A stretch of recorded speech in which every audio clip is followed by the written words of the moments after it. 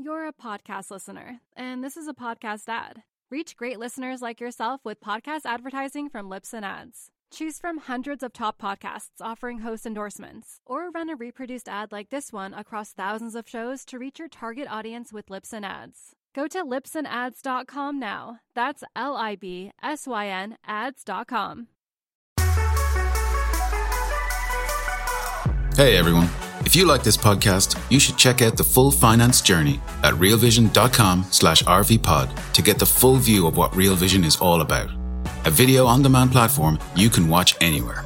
Our members get daily videos and analysis, plus access to more than 3,000 videos for beginners and experienced investors alike, and live events online. You'll join the most thoughtful community in finance. More than 300,000 people who trust Real Vision to be the anchor to truth in the financial world. To get started, visit realvision.com/RVPod and use the promo code podcast10 to get 10% off our essential membership for your first year. Enjoy the show.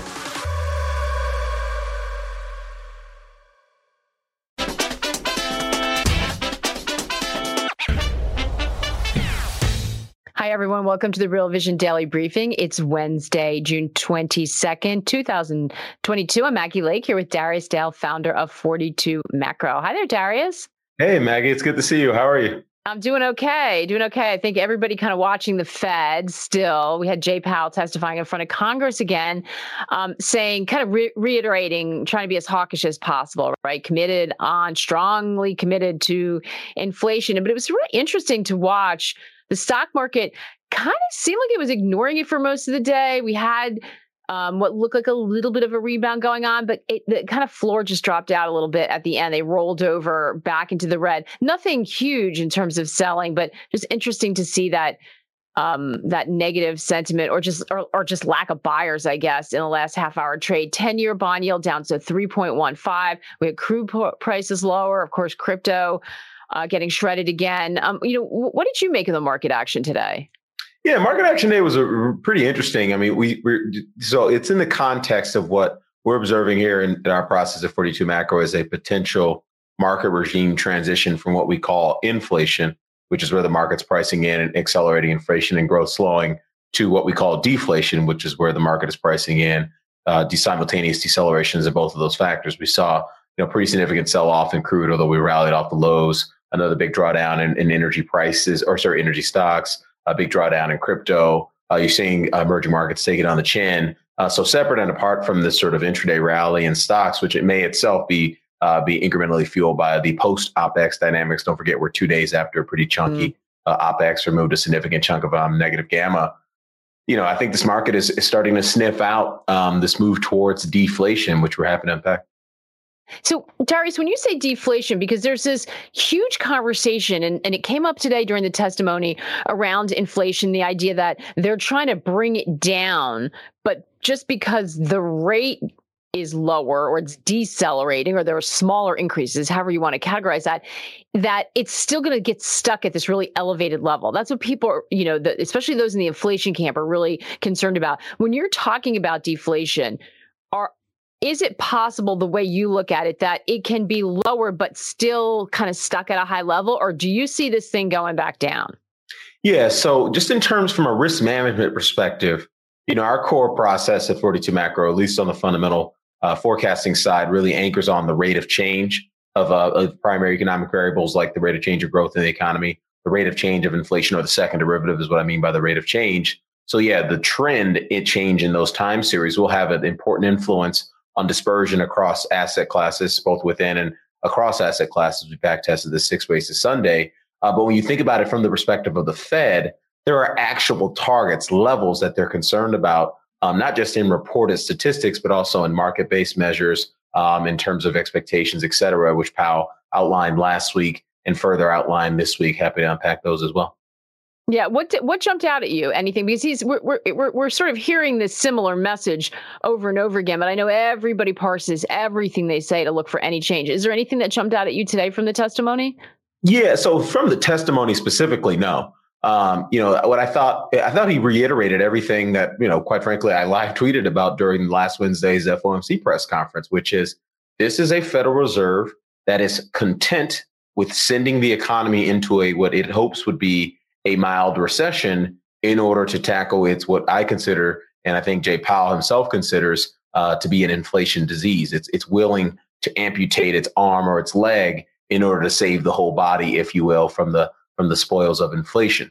So I think he did a decent enough job reiterating that amid a sea of nonsensical political nonsense around gas prices and regulation, et cetera, et cetera. You know, these semi-annual testimonies are always fraught with politics.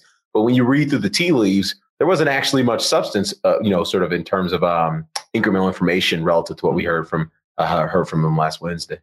Yeah. And it's been interesting to watch the data because, as you said, this conversation's really turned very quickly and everyone's talking about recession because we saw, as many had been predicting, those of you who've been worried about the economy, we're starting to see some of those early warning signs, those more forward-looking indicators, whether it's some of the manufacturing indicators or some of the early housing, start to turn really in the last week. And so I know that's got everyone thinking about inflation. I want to play a clip right now because as we've been discussing the Fed and how behind the curve they may or may not be, Tian Yang weighed in on the subject in a recent expert view he did for us here at Real Vision. Let's listen to a clip of that and then we'll talk on the other side. Right now, the market narrative is very much that, yes, the Fed is behind the curve, but in terms of how fixed income markets should be behaving in the kind of a quote unquote normal hiking cycle, I would say the behavior is not that bad, right? Yield curves are generally bear flattened in terms of this hiking cycle, which is typically what you would expect. If you look at some of the longer term things like 5-year, if you look at term premium, these things haven't really gone to crazy levels. So for sure that there has been a lot of adjustment. Clearly bond yields need to reset, but you're not seeing the typical panic that you would see if the Fed was truly not credible. If they truly weren't, you will probably see term premium rise a lot more. You'd actually probably see kind of curve steepening in response to Fed policy action. Whereas because generally you see a flattening trend, it shows that at least the market's going to give the Fed some credibility that the Fed is serious about fighting inflation to the extent that they may be willing to engineer a recession, hence you get the curve flattening. So, as of right now, again, these are things that we want to watch for in terms of whether there's truly a change, but the Fed still is credible in my view because, they might be behind the curve, but they're still doing things to address it. And the market's kind of giving them some credit for it. And that full expert view is available to Essential Plus and Pro members on our website. So, people taking the Fed at face value, I suppose that they're more serious about it. I think it's an open question still, Darius, how much they can actually influence what's going on. I mean, they're targeting the demand side. We know there is some supply side issues involved here. Where do you come down on this? And I guess the question is, where are we with the bond market? I mean, the bond market's giving them some credit, but is the Fed leading the bond market or is the bond market leading the Fed?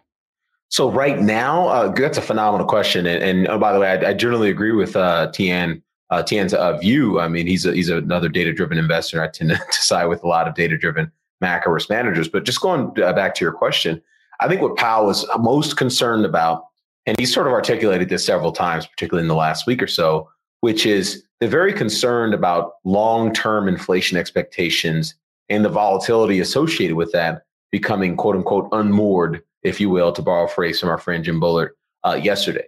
So Brian, I sent you a chart, from one of our decks that says Powell is fighting to maintain control over the bond market. And what this chart shows in the top panel is just a 10-year 3-month yield spread. That's a sort of a proxy for the growth expectation of the economy, if you will. So Powell's really got growth expectations at least still reasonably anchored because we have not seen a significant flattening of that curve, generally by a kind of a bull steepening, bull flattening, if you will, which you typically see into a recession. But on the bottom, I think that's the more important, the middle panel is actually the more important chart, which shows the term premium, which is a very wonky sort of academic measure that really is just trying to assess, sort of how much premium investors demand for holding longer term maturities once you X out, things like the expected growth rate, the expected inflation rate, the inflation risk premium, et cetera, et cetera. And what you're left with is the term premium. And right now at minus 6 basis points, we're only in the 8th percentile of that on all daily observations going back to the early 1960s on this metric. And so what that's telling you is that the bond market believes the Fed still has credibility with the bond market in terms of, its inflation forecast, its growth forecast, and ultimately its desire to sort of maintain that control by effectively sort of quashing out inflation really quickly and really effectively. Now, if at any point in time, as you can see from the chart, going back to the sort of the mid to late 70s all the way through the early 80s, the Fed, starting with Arthur Burns, really lost control. Arthur Burns was the Fed chair back in the 70s, who really let the inflation genie out of the bottle, which obviously Powell was trying to avoid. He really let that genie out of the bottle, and you saw the term premium widen to just under 500 basis points over. So if you think about, just without any change in growth or inflation expectations, you could have the bond 10-year treasury yield, gallop 3, 4, or 500 basis, not 3, 4, 5, but more like 200 to 300 basis points higher just on a revision to the term premium, which again is the bond market sort of, pricing in of the uncertainty around Fed policy. So this is what Powell's hyper concerned about, because again, if he lets the inflation genie out of the bottle, it's really hard to get that back in. Yeah, and that is why that is one of the pillars of their mandate. Price stability. Totally. We didn't. It was less at the fore because of the disinflationary / deflationary period we were in. Hey everyone, we're going to take a quick break right now to hear a word from our partners. We'll be right back with more of the day's top analysis on the Real Vision Daily Briefing.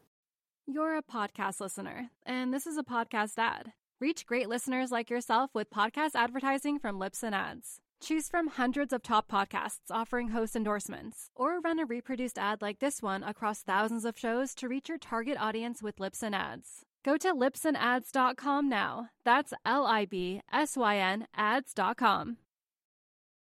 Question on bonds, Gary from the RV site. The 10-year treasury rate peaked right at the top of the stock market in early 2000 and mid-2007. Per the title of this interview, why do you think rates will keep going higher this time? I would say, do you think we've seen the peak? And if not, what's going to keep them elevated, or what's different this time around? Yeah, I think that's a difficult question to answer in this particular juncture. The first part of your question, which is, have we seen the peak in rates? So we're going to see new highs in rates if inflation continues to misbehave. We've been talking about this for the past month or so about the potentiality for inflation misbehaving. It did misbehave in the May inflation reading. We did see a step function increase in terminal Fed funds rate expectations and policy rate expectations across the curve. And ultimately that big shock higher in the UMich 5-year forward inflation expectation, which really spooked the Fed, is obviously, filtering its way into the bond market. So we could continue on in this process. I mean, I don't need to sort of go into the details on the inflation statistics that would tell you that risk is still very much on the table. We saw a broadening out of inflation data or inflation pressure in the most recent meeting, the May reading, just to throw a statistic at you, 3-month annualized median CPI, which is everything in the CPI basket on a median basis, accelerated to 6.4% on a median on a 3-month annualized basis, fastest rate ever. So the broad basedness of inflation is a real issue and has not been tamed yet, at least not according to the data. As it relates to the bond market, have we seen the highs in yields? I think that's a 50-50 toss-up right now. It's a bit difficult to ascertain that at the present juncture. And generally speaking, just to kind of take a step back from a risk management perspective, it's always difficult to catch falling knives in any market. Obviously, you'd be catching the falling knife in bond prices here.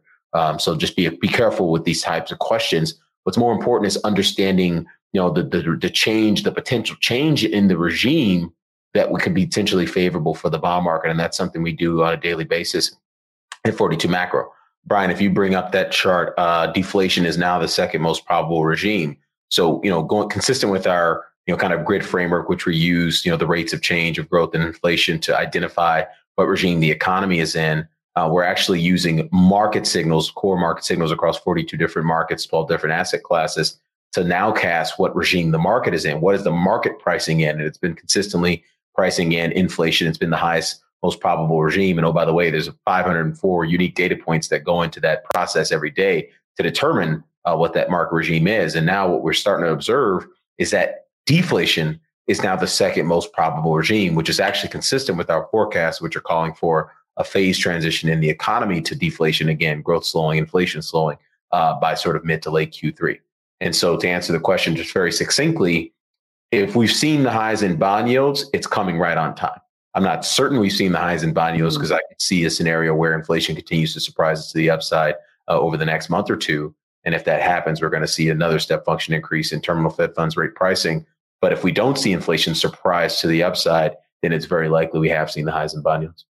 Yeah, and that's what's so hard, because you're trying to gauge, these supply chain issues in some way, not the demand, which was a little bit clearer. I mean, it's hard to forecast if China's going to close down because of COVID again. These are the things that keep roiling us, I think, when it comes to trying to get a handle on that, and why so many have gotten the timing on bonds wrong. Is there are people who think bonds are a good buy here, but it's just so hard to plug in the timing part, and that matters. So I think, just echoing Darius' sentiment, be careful in this environment. It's just a really, really difficult one. So the same question we get all the time, as you know, Darius, when it comes to stocks, it's that same feeling, are we through the worst of it? Is it time to start buying? And the way Galen put it in a question here from the RV side, I hope I'm saying your name right, or Galen, the average recession has roughly 25% decline in S&P earnings. S&P earnings are $204 as far as I can see. These are the numbers he's using, or she's using.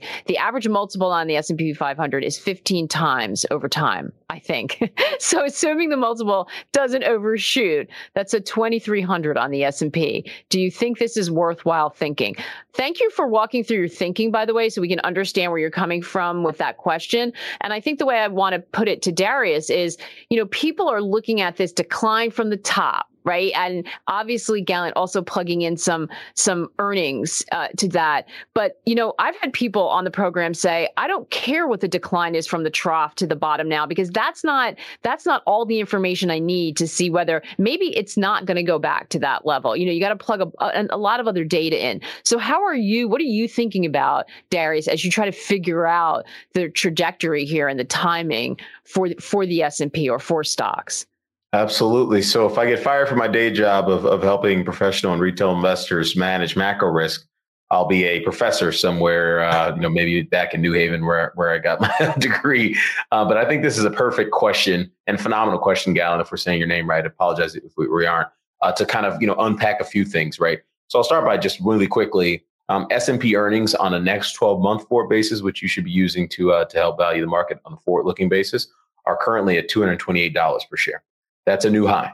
We've trended higher. We've not seen any significant earnings revisions, and we continue to trend higher on an earnings per share basis. So that's an issue.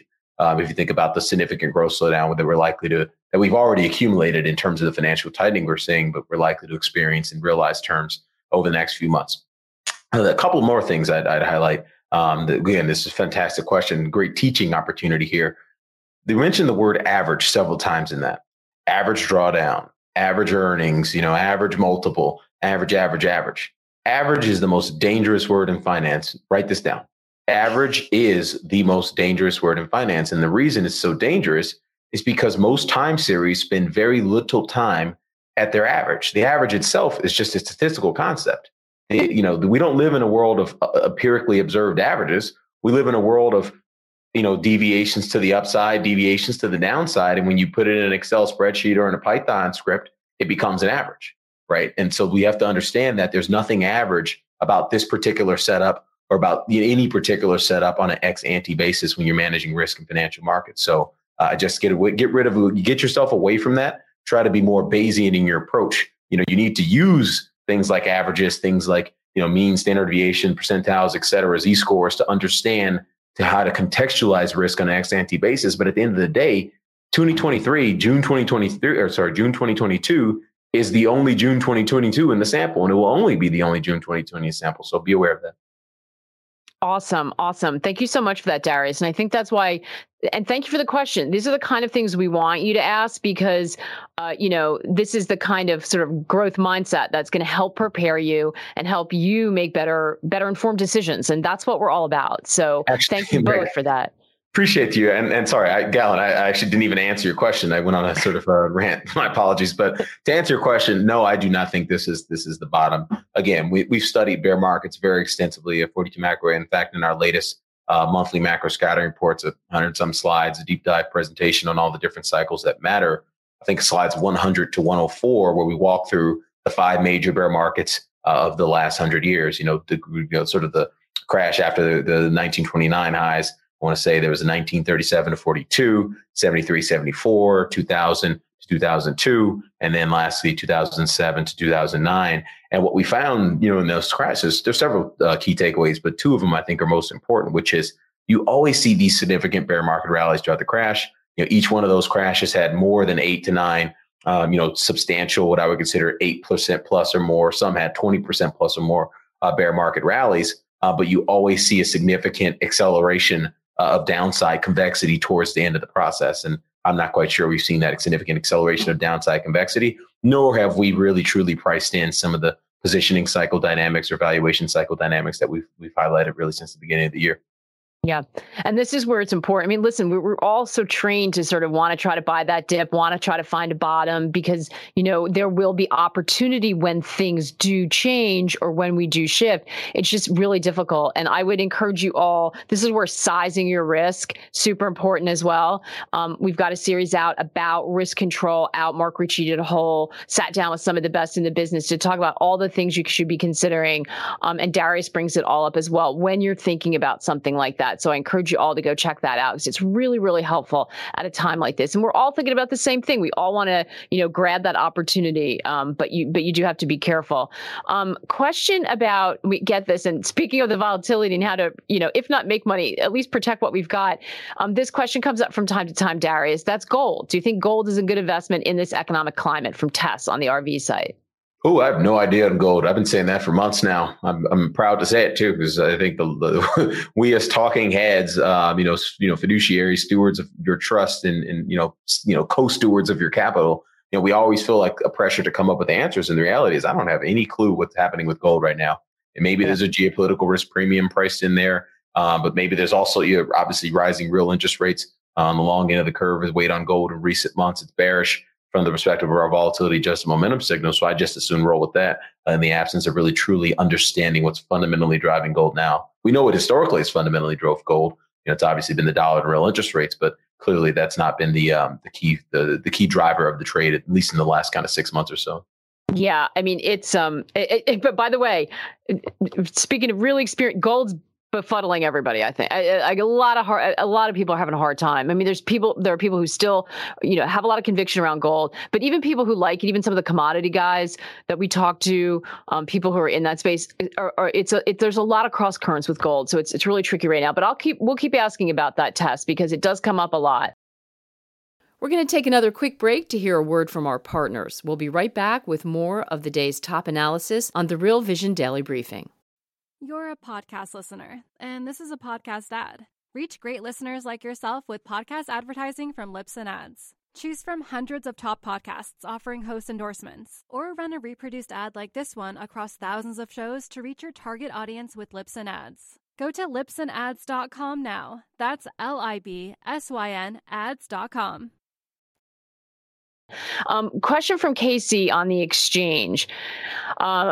Oh, this is interesting. Okay, I'm reading this in real time. Apparently, I'm the only one who's still looking at counterparty risk. You're not the only one, Casey.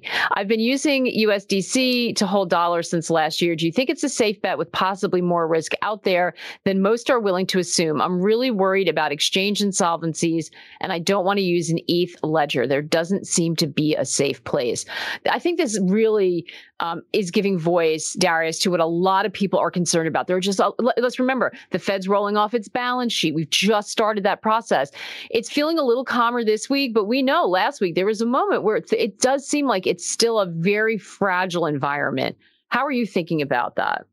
Yeah, so completely agree with, forget the person's name who asked the question, but Casey, yeah, definitely agree with you on concern about counterparty risk. So of the 42 factors, market-based factors in our global macro risk matrix, which we use to now cast that market regime process that we discussed earlier, for ROAS spread, counterparty risk, at least in the interbank counterparty risk, is one of those factors, and it's bullish from the perspective of our volatility adjusted momentum signal. That is bad. And what the ROAS spread measures is a spread between unsecured interbank lending and secured interbank finance. So that's an issue. So you're seeing counterparty risk rise across the traditional finance space, which very clearly is a coincident to leading indicator of counterparty risk rising broadly. Or actually, it's probably a lagging indicator, because one thing that typically happens when you get the liquidity cycle, kind of moving in reverse, this liquidity cycle downturn that we're currently mired in, and that we accurately presaged, you typically see liquidity dry up on the fringes first.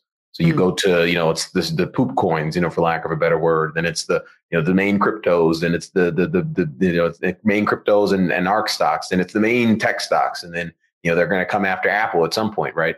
If they haven't already in size. And so, that's kind of how this whole process works. Liquidity, once it's drying up, you run out of places to hide. And that's kind of the point, which is why I've been saying for 6 months now, cash is king. Mm-hmm. You don't need to be fully invested at every point in time in the x-axis. You don't need to be fully invested at every interval. What matters most is protecting your hard-earned net worth, or your client's hard-earned net worth if you're a professional investor. And sometimes the decision to raise cash might be counter to your investment mandate, or might be counter to your desire to generate return as an individual. But guess what? It's better than losing 30, 40, 50, or 60, 70, 80, 90% of your money, depending on what asset class you were levered long in at the top. Yeah. Great point, Darius. I want to ask you, Casey mentioned being reluctant to use the ETH ledger. The pain in crypto has just been really, really difficult to watch. And, anybody following that space, there are concerns about, someone having to step in to bail out or to buy out another firm that was struggling a bit. So what do you see? Do you have any sense of, are your indicators? It's I know the track record, you've been looking at it for a while. It's still relatively new asset classes. What are we looking at here? I mean, is there still a lot of downside? Do we have any sense of where there's any support? Yeah. So I got so is there any support? So we've held 19K support, which has been our sort of it happened way sooner than we thought it would happen, but we always thought that was the target zone for crypto. Go back, a few months ago on this program, we said that out loud. So don't shoot me for saying that, because it happened. It is what it is in the market.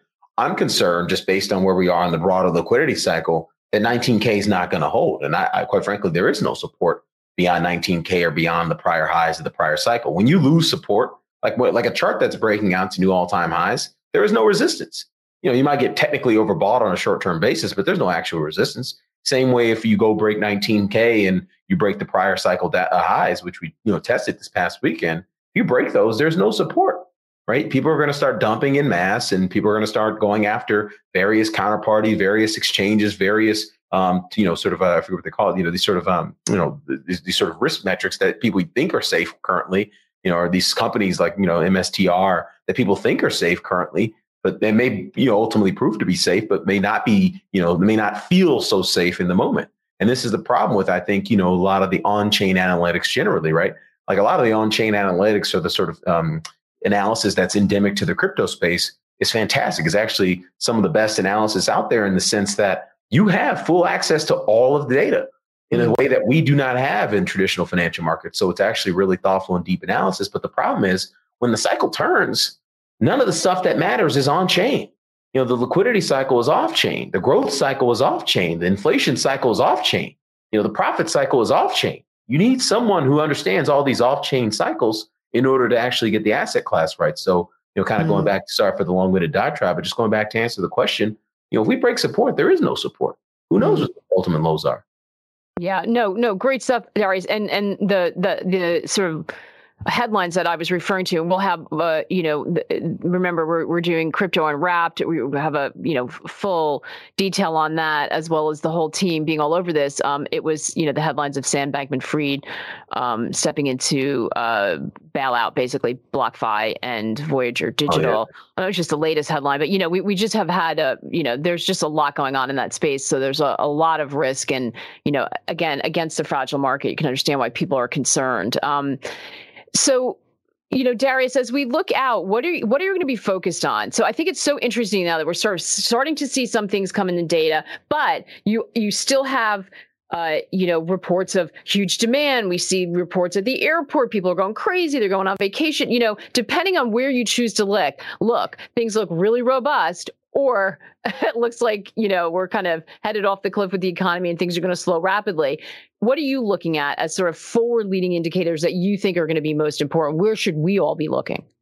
Yeah, so the leading indicators that matter most in terms of influencing the growth and inflation cycle are still very much pointed to the upside on the inflation cycle, and very much pointed to the downside on the growth cycle, which implies eventually on a lag, because inflation is a lagging indicator, the inflation cycle is likely to roll over. So, just in terms of, kind of the things that, we're trying to, what we're really hoping to do by having all this cash, one, I think the number one thing that's sort of on a lot of institutional investors, kind of like myself, or thinking we're basically all licking our lips and rubbing our fingers together for the opportunity to really buy bonds in size. And maybe we missed the ultimate low already, but ultimately we're going to all start to get signals one by one that that's the next place to rotate into. I mean, duration, 30-year treasury bond could rally 20-30% from here, by, the ultimate time the Fed ultimately pivots out of this nonsense. And then on the pivot, I still think that's the number one thing to watch as it relates to, when do you start to buy risk assets? I think, investors keep asking me, I've seen this price reach, or I've seen this valuation reach, therefore it must be time to buy. Hold your nose and buy. Dollar cost average all the way down and blow up your kids' college tuition.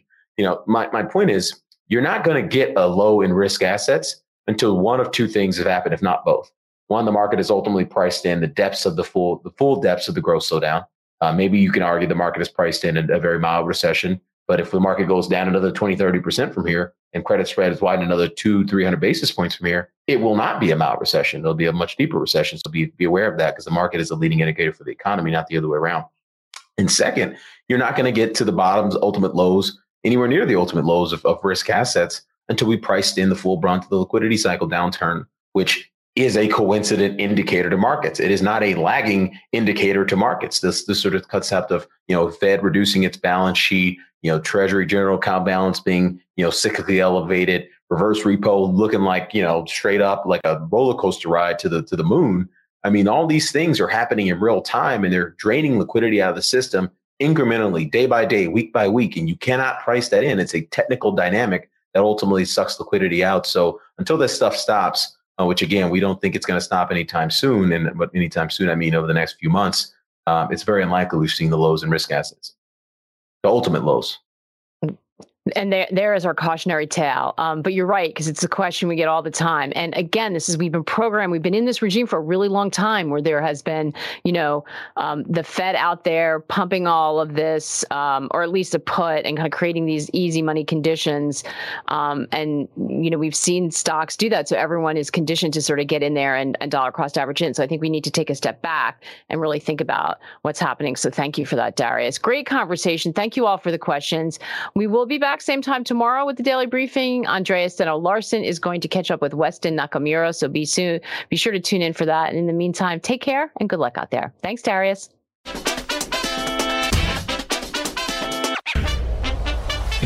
What's up, revolutionaries? Thanks for tuning in to the Real Vision Daily Briefing. For more content like this, head over to realvision.com and get unfiltered access to the very best, brightest, and biggest names in finance. You're a podcast listener, and this is a podcast ad. Reach great listeners like yourself with podcast advertising from Libsyn Ads. Choose from hundreds of top podcasts offering host endorsements, or run a reproduced ad like this one across thousands of shows to reach your target audience with Libsyn Ads. Go to libsynads.com now. That's LIBSYN ads.com.